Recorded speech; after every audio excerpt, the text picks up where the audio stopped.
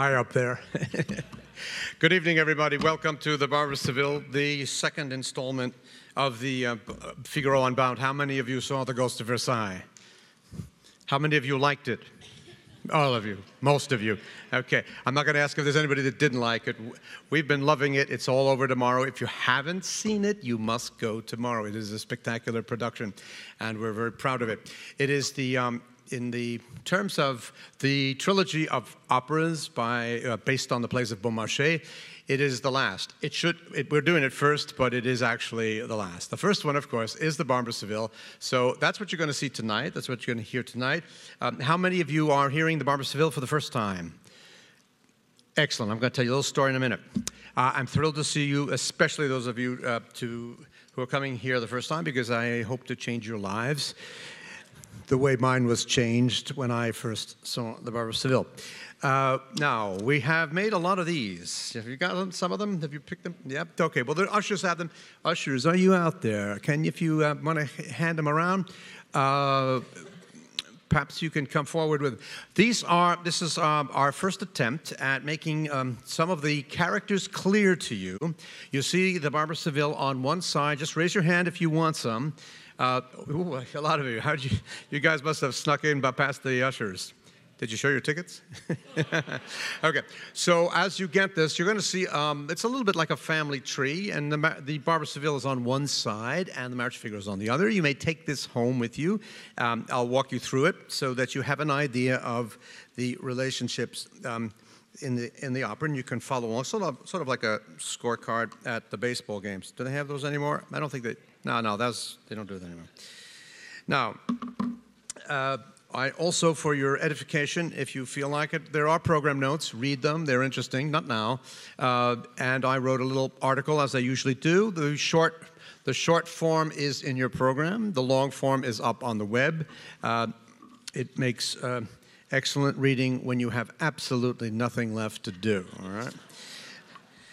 I brought you my iPod, of course, and I'm going to play you a lot of excerpts with explanations. I want to start by saying that we've been rehearsing this opera now for about 3.5 weeks, which is more time than it took Rossini to write it. He claims to have done it in 12 days. Some people say it took him as much as 3 weeks to write it. This man penned off this masterpiece, which has never left the stage from the time it was premiered in 1816, has never been out of the repertory. It has been everywhere in the world, and for good reason. It is not only one of the most beautiful works, it is one of the funniest. There isn't a moment that is not full of sunshine in this, well, not for all the characters. Some of them have some of them aren't as happy as we are. You're going to laugh all night. You're going to enjoy this if you haven't ever seen it. Now, I have to tell you a personal story for no other reason than I just can't keep it to myself. When I was 11 years old, the second opera I saw was The Barber of Seville.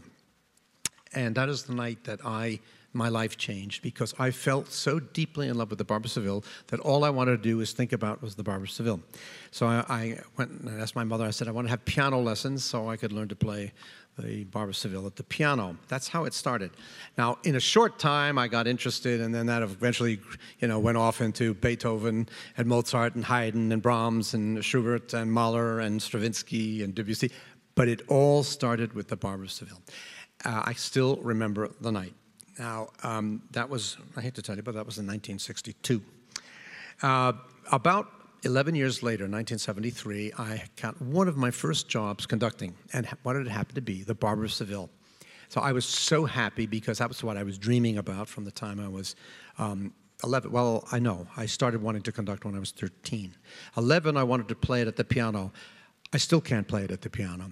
It happens that it's very difficult to play it at the piano.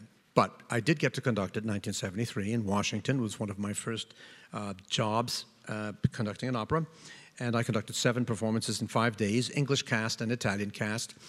Very young Flicka von Stade was one Rosina. I was very young, too. And Maria Ewing was the English cast. That's what was going on then. At the end of the 7 performances in 5 days, I said, oh, this is wonderful. I can conduct this opera now all of my life. And guess what? I never did it again. And tonight is a very, very meaningful night for me. It is the first time since 1973 that I get, again, to conduct the Barber of Seville.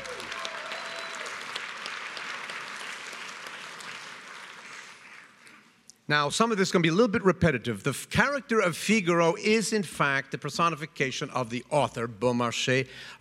Now, those of you that have seen The Ghosts, bear with me, you'll know a little bit of this. Beaumarchais was a French playwright. He is best known for The Barber of Seville and The Marriage of Figaro, though he wrote 3 works, the last being The Guilty Mother. You don't have to worry about that tonight, but if you come tomorrow, oh, it's not up there anymore. If you come tomorrow night, tomorrow afternoon, I will explain that to you. It's what happens to all these characters 20 years later. Beaumarchais, here's Wikipedia, a lazy man's encyclopedia. Beaumarchais, born in 1732, died in 1799, was a French playwright, watchmaker, inventor, musician, diplomat, fugitive, spy, publisher, horticulturist, arms dealer, satirist, financier, revolutionary, both the French and American Revolution. Quite a curriculum vitae, wouldn't you say? That's a job description for you. He wrote plays because he loved them, but that's the only reason.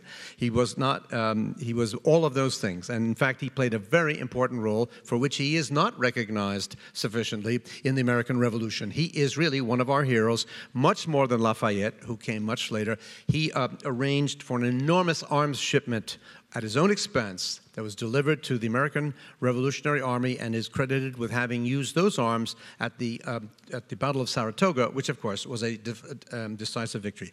Now I'll ask you to raise your hand if you ever learned that in social studies.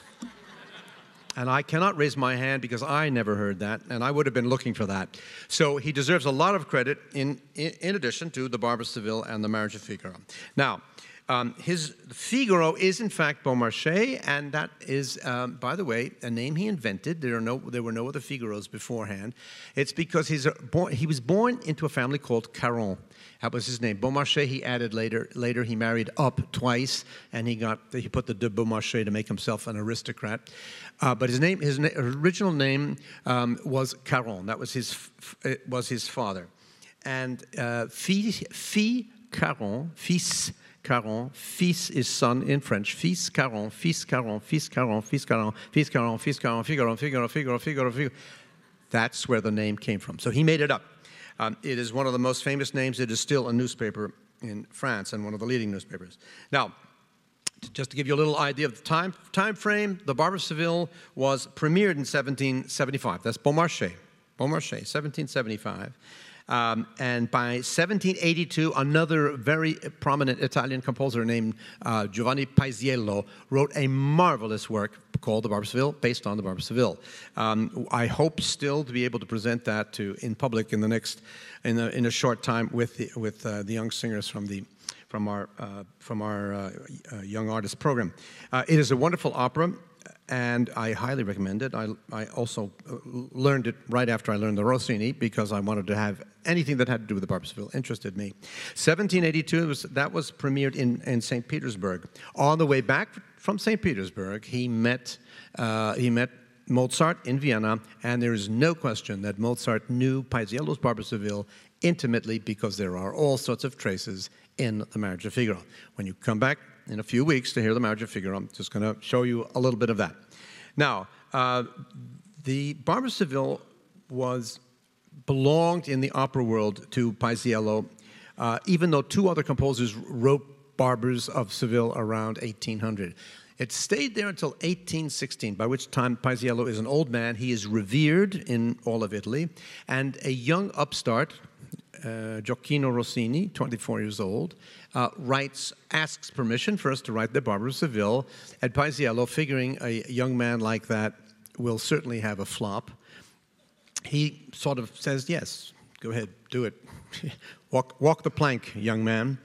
And so Rossini wrote it in 3 weeks. The premiere was a flop. Why? Because all of Paisiello's followers came to the performance to boo and hiss.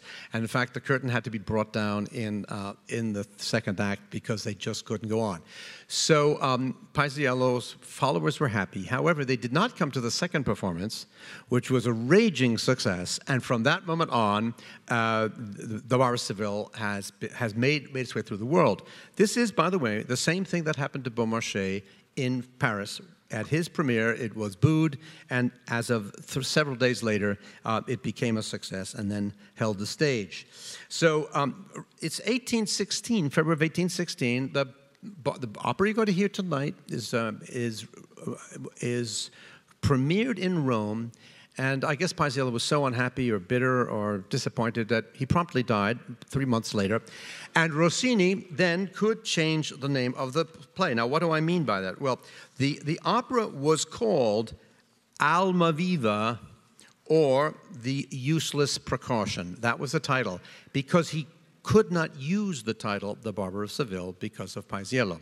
So after Paisiello died, of course, he asked to use the title, and he began using it, The Barber of Seville, and that's what, of course, it has been known as ever since.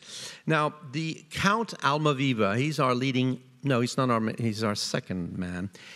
His name means lively soul, Alma being soul, Viva being lively. You'll see him as a pretty stock type of young lover. He is dying of love for the young Rosina. Now, you'll see them all on your little page there, and I can show you on this. Here's Rosina, light blue, and there's the Count Almaviva. Rosina, Count Almaviva, Figaro. These are the three characters that will go through all three Beaumarchais plays. They'll make it all the way to the end. Now, the story is very simple. Beaumarchais summed it up. It shows you what a determined young man, that is the Count Almaviva, can do to beat out a determined old man, Bartolo, who is Rosina's guardian, to win a girl's heart. Now, that's true. That's what the young man does. However, the real hero of the story is down here, and that's Figaro, because Figaro is the one who figures out how to get the two of them together, how to outsmart Dr. Bartolo, and how to get them married.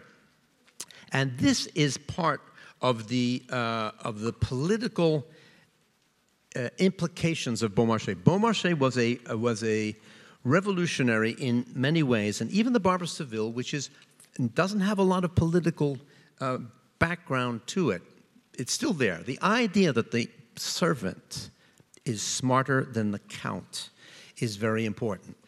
That's brazen, and it's a bit, it's to some degree an idea that would not be acceptable at the time, and nor would it be later in the marriage of Figaro, when we will see constantly how Figaro tries to outsmart everybody. Figaro is self-confident, he's wily, the truth is a relative concept to him. You use it to get ahead. That's what you do. So, and this describes Beaumarchais. Beaumarchais was brilliant. Many people adored him. Many people thought of him as a genius. Many people hated him. So he made friends and enemies everywhere he went. But there was no question about how very, very smart he was. And so the characters are stock characters in a way. The grumbly old man who wants to marry the young girl, that's Dr. Bartolo. He's a bass. He's called a basso buffo, buffo meaning funny. And he's not up there because he has a beautiful voice. He's up there because he will make you laugh, and he can sing very fast. He sings words very fast. That's called patter, and you're going to hear some of that. The Rosina is a mezzo-soprano. That's a lower voice than the soprano. In fact, there are only two female characters. There's the maid. Her name is Berta. When it was originally written, Rosina was the low voice, mezzo-soprano. Berta was the higher voice, a soprano. There were very few leading ladies who were mezzo-sopranos in those days. The term, by the way, didn't exist yet, who could sing fast and brilliantly, and that's what Rosina has to do. So sopranos took it over right away, and it made its way all the way into, certainly into my lifetime, as a piece for sopranos, up until maybe 30 years ago, when all of the critical editions came out. She became a mezzo-soprano again. So she went down, and Berta went up. Okay, because you have to have contrasting voices. Now, to give you an idea of just the kind of, character Figaro is, here's some quotes from the play, and it's going to show you what a skeptical, questioning type he is as a servant. He's going to overthrow Bartolo's authority. That's a little revolution, okay?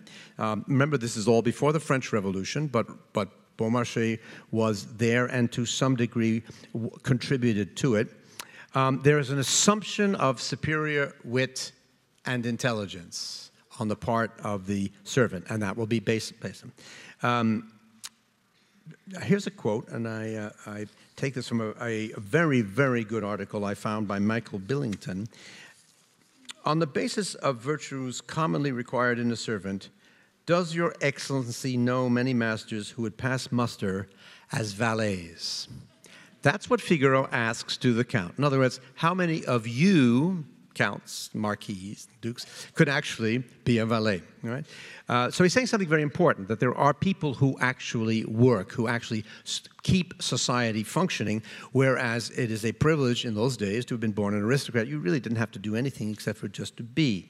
So the servant is going to drive the plot, and the master is just going to follow him, and that's what's going to happen. Figaro is going to find the way to get into the house of Dr. Bartolo, get the young Rosina and the Count of Almaviva to meet each other, and then to get them out and get them married. Here's another nice quote. I love this. The Count, he says to the Count, because you are a great nobleman, you think you're a great genius. Nobility, fortune, rank, position. Put yourself to the trouble of being born and nothing more. And his finalist says, whereas I, lost among the obscure crowd, have had to deploy more knowledge, more calculation, and skill merely to survive than has sufficed to rule all the provinces of Spain for a century. In other words, this is an attack on the principle of hereditary, that you are born an aristocrat and that you are always an aristocrat simply because, as he said, you were born.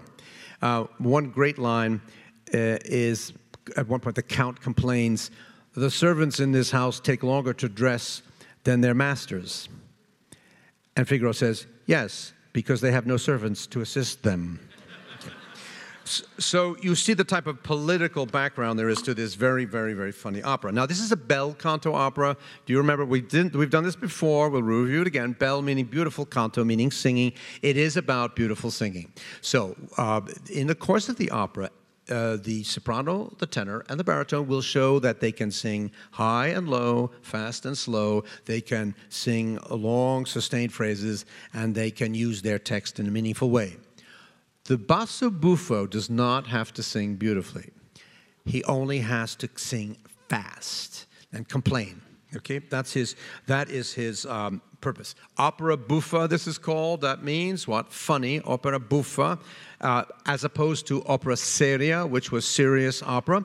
Opera seria was a term that was used very much in the 18th century, and it was usually mythological stories and basically, opera buffa went right into the 19th century. Opera seria dropped out from being about mythical characters more and more to become about persons that we could see in a more contemporary European context from the last several hundred years. But the melodrama is created, and the melodrama is a much more serious affair than the opera seria. Somebody has to die. That makes it a melodrama. It makes it a serious opera. Somebody has to die. It's usually the soprano. The tenor and the soprano are usually the ones who are in love. The baritone is the obstacle. Now, that principle has been set down very early. We see a small example, not a true example of this, in that the baritone, in this case, is Figaro, and he is helping the Count and Rosina.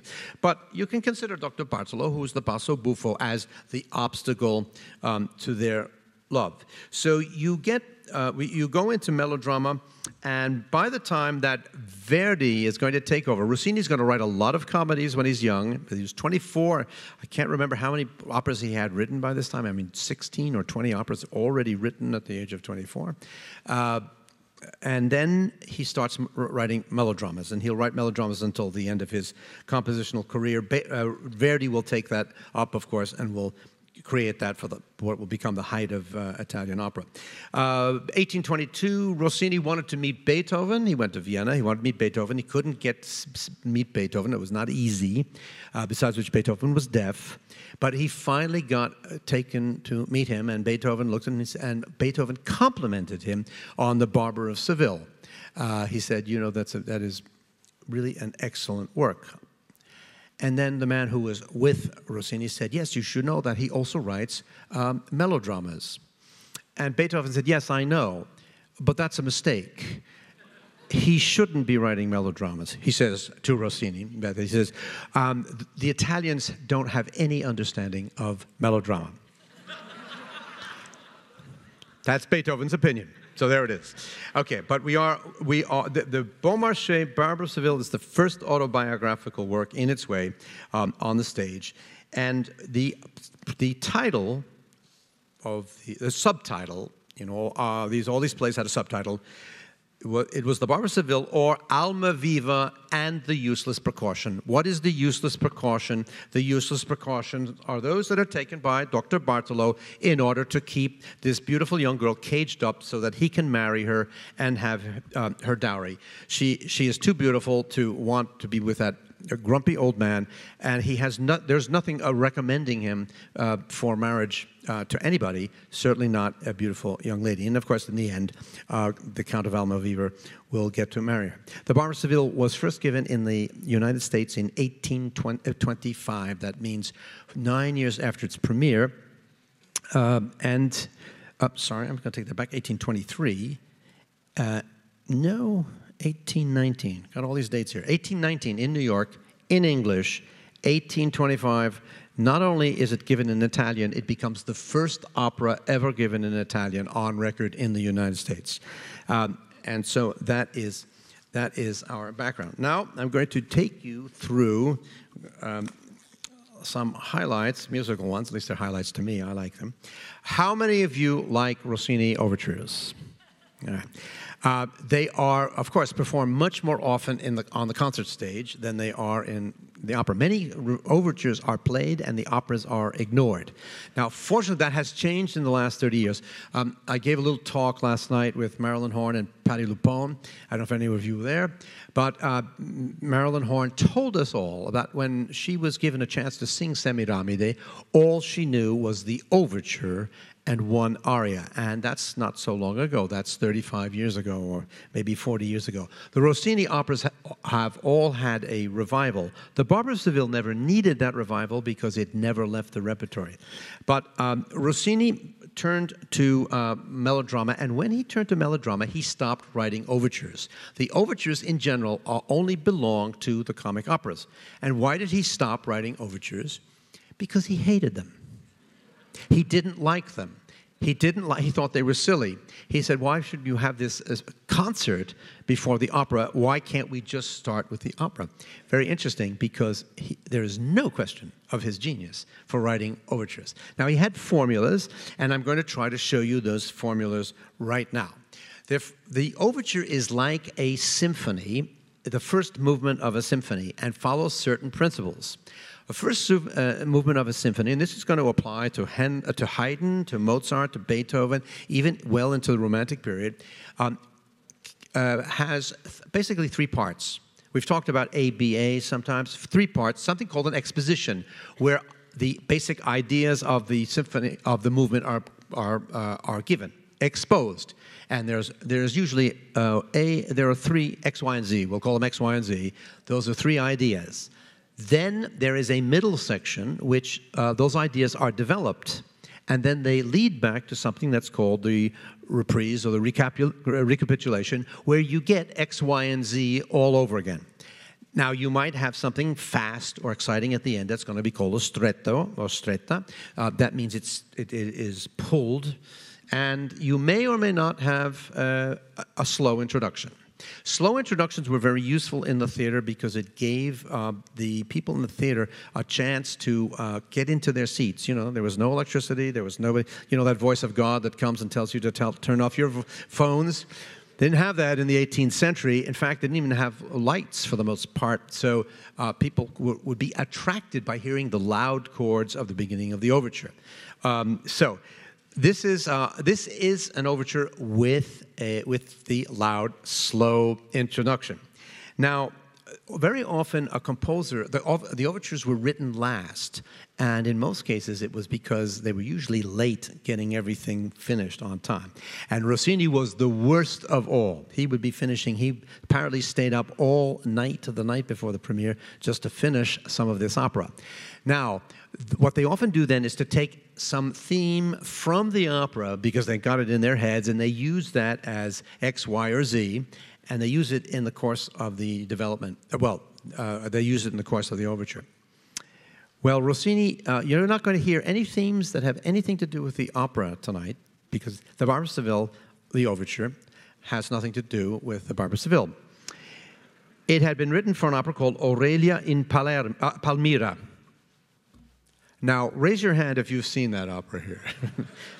I cannot raise my hand. Okay, then he needed it for another opera, which was called Elisabetta, Regina d'Inghilterra. That's about the Queen of England, Queen Elizabeth. And that seemed to function very well. So he needed an overture. He had run out of time. There it is. He put it on. So that's how this overture got written. Here's a slow introduction. This is, of course, by the greatest of Italian conductors, Arturo Toscanini. Arturo Toscanini conducting. Those loud chords should have shocked you, because if you were hanging around in the lobby, still drinking your wine, talking and gossiping, you would know now to come and get into your seats.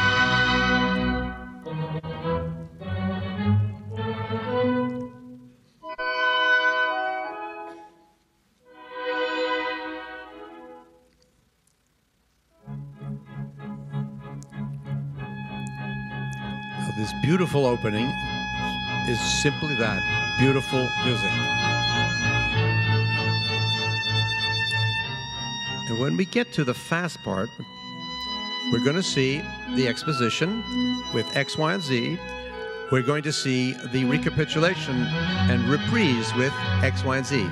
We are not going to see the development. In other words, that part of the movement has been taken out of Rossini overtures, basically to keep them short and concise. Okay, so now here we go. Here's the fast part, and this is, let's call this X. I see some of you nodding your heads. You know that.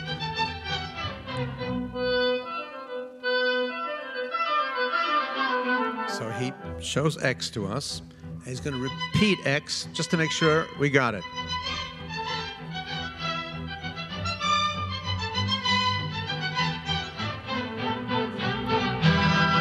This is Y. Now, Y functions a little bit like like the development that isn't there. He takes something, he repeats it several times.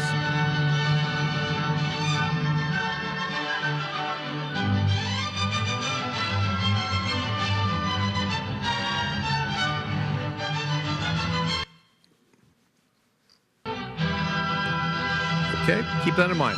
You're only going to hear it once, so pay attention. Okay, now we get Z.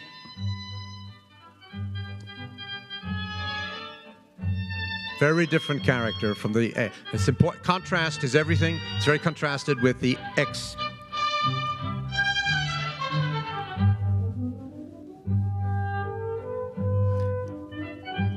Rossini overtures are famous for giving solos to the woodwinds, and the French horn is considered a woodwind. Now we're going to get something else. This is the final section of Big A, and now we get to the formula of Rossini crescendos. Do some of you remember we talked about them before? There is a formula of repetition, and the always starts softly and gains in volume until it bursts like a balloon. Now, the formula to remember is 2 and then 3. Okay? You're going to hear this twice. That's 1. Follow along, because you'll be able to hear it very shortly when you... you're in the hole. That's 2. Repeats exactly what it did. And now here comes the 3. It begins like this.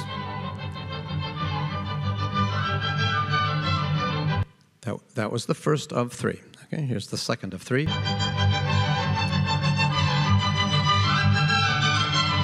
And the third of 3, right? And now that it's gone 3 times, it's going to burst. Keeps repeating itself.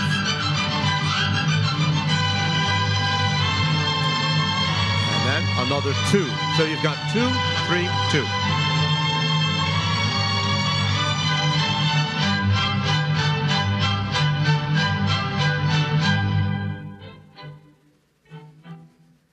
And where are we? Back at the beginning. Okay? So, now you will hear X, Y, and Z all over again. Okay, now the opera starts at dawn. The Count of Almaviva has come there to serenade this young lady he wants to meet. A lot of operas of the period started with the chorus. Sorry, very often the men's chorus. And so this does.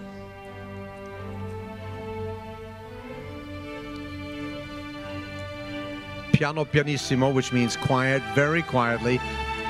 The Count's servant, Fiorello, has hired musicians so that they can do what? Serenade Rosina. They have this little band. And then he's going to sing the same thing to the, because he's Spanish, there's a guitar.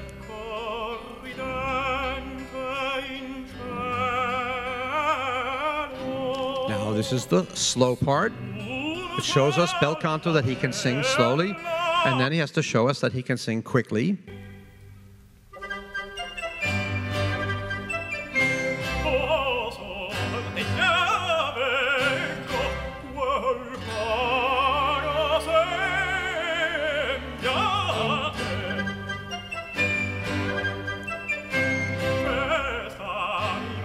When he's finished singing quickly, he's disappointed. Rosina hasn't appeared at the window, and he pays the musicians. They are so grateful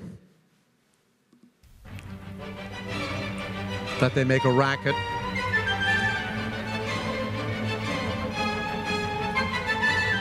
And this brings the first little scene to an end. The chorus is dismissed, and our hero comes in, and here he is. You all know this.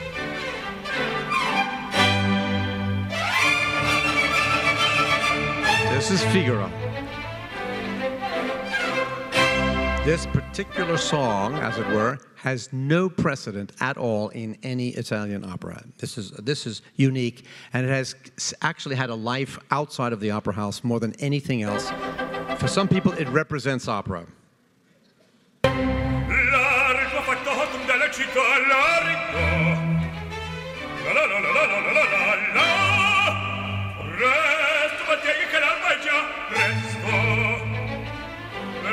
That's Robert Merrill. This is my vintage now, Robert Merrill. So, you know this famous. This used to be on the cartoons when I was a kid.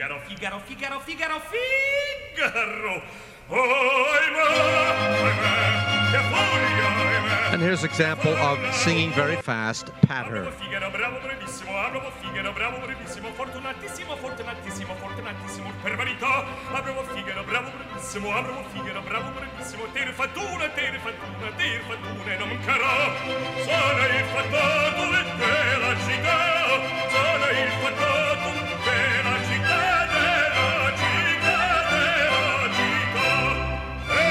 Finishes with a high note, fast and loud.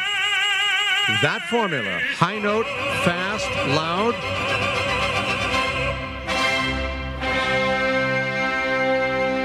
is the 19th century equivalent of the applause sign. That's your cue. Applaud. All right? we count on it. By the way, there are lots of operas where we do not want you to applaud during the music. This is an opera made for applause. It is built that way. The composer expected it. The singers are insulted when they don't get it. So you are participatory. We need your participation. All right? Now, you know, these operas are divided up into music that is sung and accompanied by the orchestra. Sorry, this is another serenade. Sorry about that. it is divided up into what is called, well, set music with orchestra and recitativo in Italian. This is recitative. There's a lot of it in the Barber of Seville. This is where the text is more important than the music. So you follow the text in those places. Now we go inside the house for the second scene. And here's Rosina, her famous aria, Una voce poco fa. A voice a little while ago has gone into my heart. Of course, that's the young man. The young man, Count Almaviva, does not identify himself as a count because he wants to make sure that Rosina is going to love him for himself and not for his rank and wealth.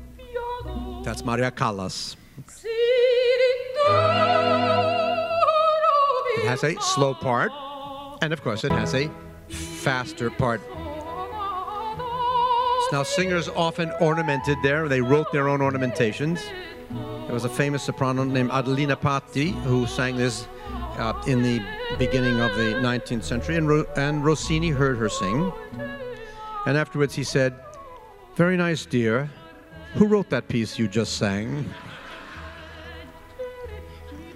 Now, here's another famous piece. I'm rushing through this, of course. So this is sung by this very strange character called Don Basilio.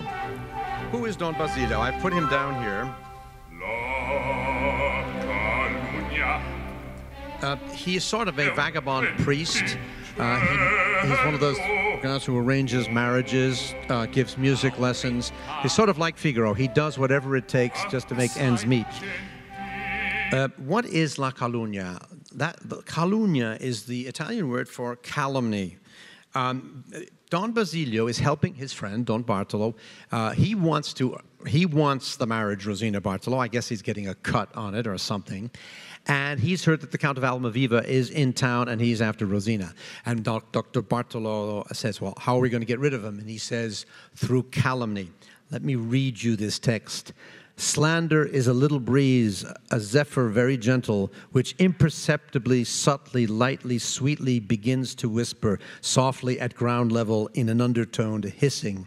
It goes spreading, it goes buzzing into the ears of the people. It penetrates insidiously, and the heads and the brains bewilders and inflates the mind and the brain. From the mouth, emerging from the mouth, the noise grows in volume. It gathers strength little by little. It goes flying now from place to place. It seems like thunder, like a tempest that in the heart of the forest goes whistling, rumbling, makes you with horror freeze. And then it overflows and breaks loose. It spreads, it redoubles, it produces an explosion like a shot from a cannon, an earthquake, a fierce wind, a tumult, a general that causes the air to resound. And the wretched, slandered one, humbled, trampled on, under the public scourge, if he is lucky, slinks off to croak. Now, that is Don Basilio's advice to Dr. Bartolo. We're going to use calumny. Why is this so interesting to Beaumarchais? Because Beaumarchais was extremely sensitive to the fact that he had been slandered publicly several times in his lifetime. And probably he slandered other people himself, but he really knew the terrain. So you will see this start quietly. You hear that buzzing in the background? Piano, piano, softly. Hovering around the earth. Sottovoce means below the voice. Now you hear the violins, that strange sound that sounds like somebody's scrubbing. That is a technique that Rossini fostered. It's called ponticello. It means that you put your bow, the bow of your violin, right on what's called the bridge, and it makes a scratchy sound. He loved it, and he often used it for his Rossini crescendos. So this Rossini crescendo in Don Basilio's aria is going to use ponticello. Ponte, by the way, means bridge in Italian. So this will be built up like the classic Rossini, until finally, under the whip of the public, you hear the bass drum. He will go and croak. I'm not exaggerating. That is the equivalent of the word that is used by Rossini. Now, Another type of song, or aria being sung by one person, is Dr. Bartolo. Pompous, complaining, nothing is good enough for him. He's in constant conflict with his young ward, Rosina. She's like an adolescent daughter. Nothing against them. I have two, or I've had two. They're grown up now. But okay, now here he is, Ponticello on the violins. And this is fast. Now, this is the art of the basso buffo. If they can't do that, they can't hold the stage.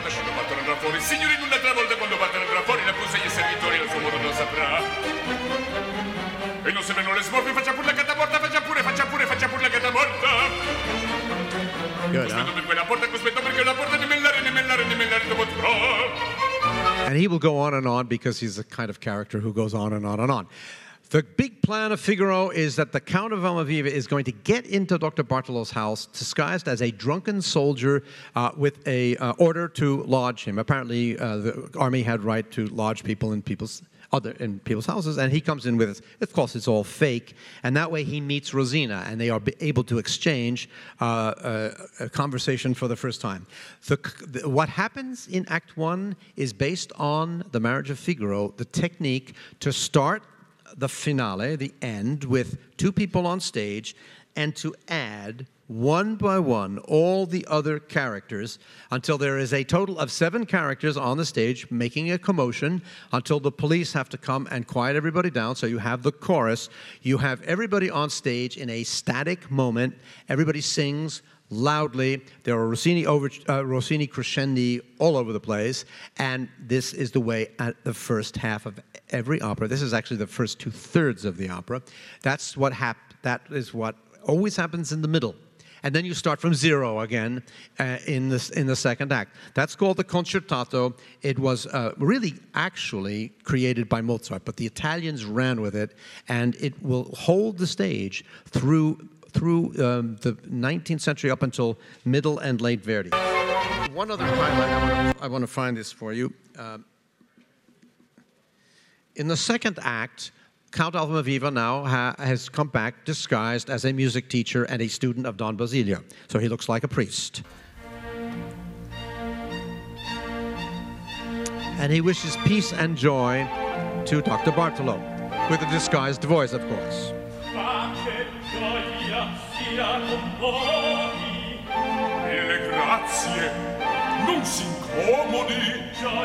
And he repeats that over and over and over again.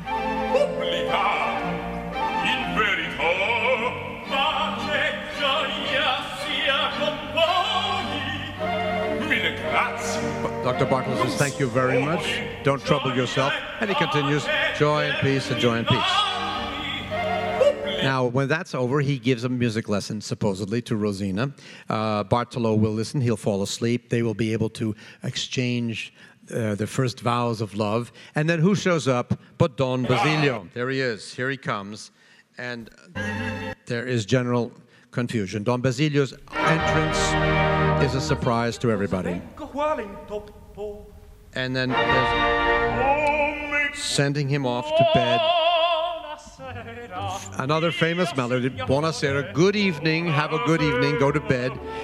He's only going to bed because the Count slipped him some money and said, Don Basilio, go to bed. And so he does. And other specialty of Rossini operas is the storm. You can hear the distant thunder rumbling, and the flute is the lightning.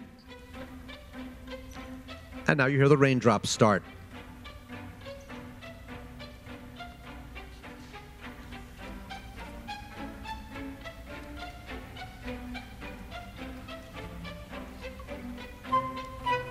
Now listen to the distant thunder and wind.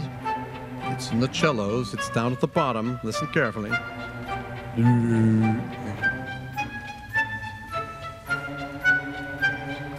then with a loud clap of thunder, there we go.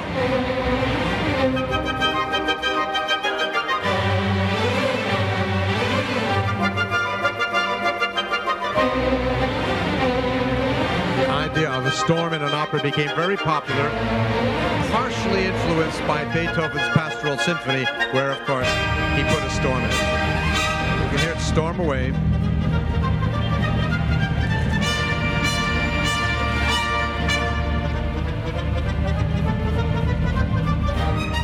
Now, on that merry note, I'm going to wish you have a wonderful evening. If you haven't seen The Ghost of Versailles, go to bed right away after the opera tonight and get back here by tomorrow afternoon. And thank you all very, very much for coming.